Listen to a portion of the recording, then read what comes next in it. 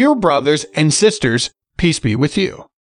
Today's devotional scripture is taken from Philemon chapter 1, verse 1 to 21. Paul, a prisoner of Christ Jesus, and Timothy our brother, to Philemon our dear friend and fellow worker, also to Appia our sister, and Archippus our fellow soldier, and to the church that meets in your home. Grace and peace to you from God our Father and the Lord Jesus Christ. I always thank my God as I remember you in my prayers, because I hear about your love for all His holy people and your faith in the Lord Jesus.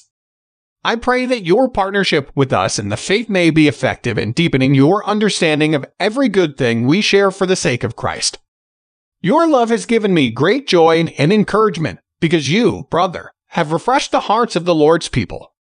Therefore, although in Christ I could be bold and order you to do what you ought to do, yet I prefer to appeal to you on the basis of love. It is as none other than Paul, an old man and now also a prisoner of Christ Jesus, that I appeal to you for my son Onesimus, who became my son while I was in chains. Formerly he was useless to you, but now he has become useful both to you and to me. I am sending him who is my very heart back to you. I would have liked to keep him with me so that he could take your place in helping me while I am in chains for the gospel. But I did not want to do anything without your consent, so that any favor you do would not seem forced but would be voluntary. Perhaps the reason he was separated from you for a little while was that you might have him back forever, no longer as a slave, but better than a slave, as a dear brother. He is very dear to me, but even dearer to you, both as a fellow man and as a brother in the Lord. So if you consider me a partner, welcome him as you would welcome me. If he has done you any wrong or owes you anything, charge it to me. I, Paul, am writing this with my own hand. I will pay it back, not to mention that you owe me your very self.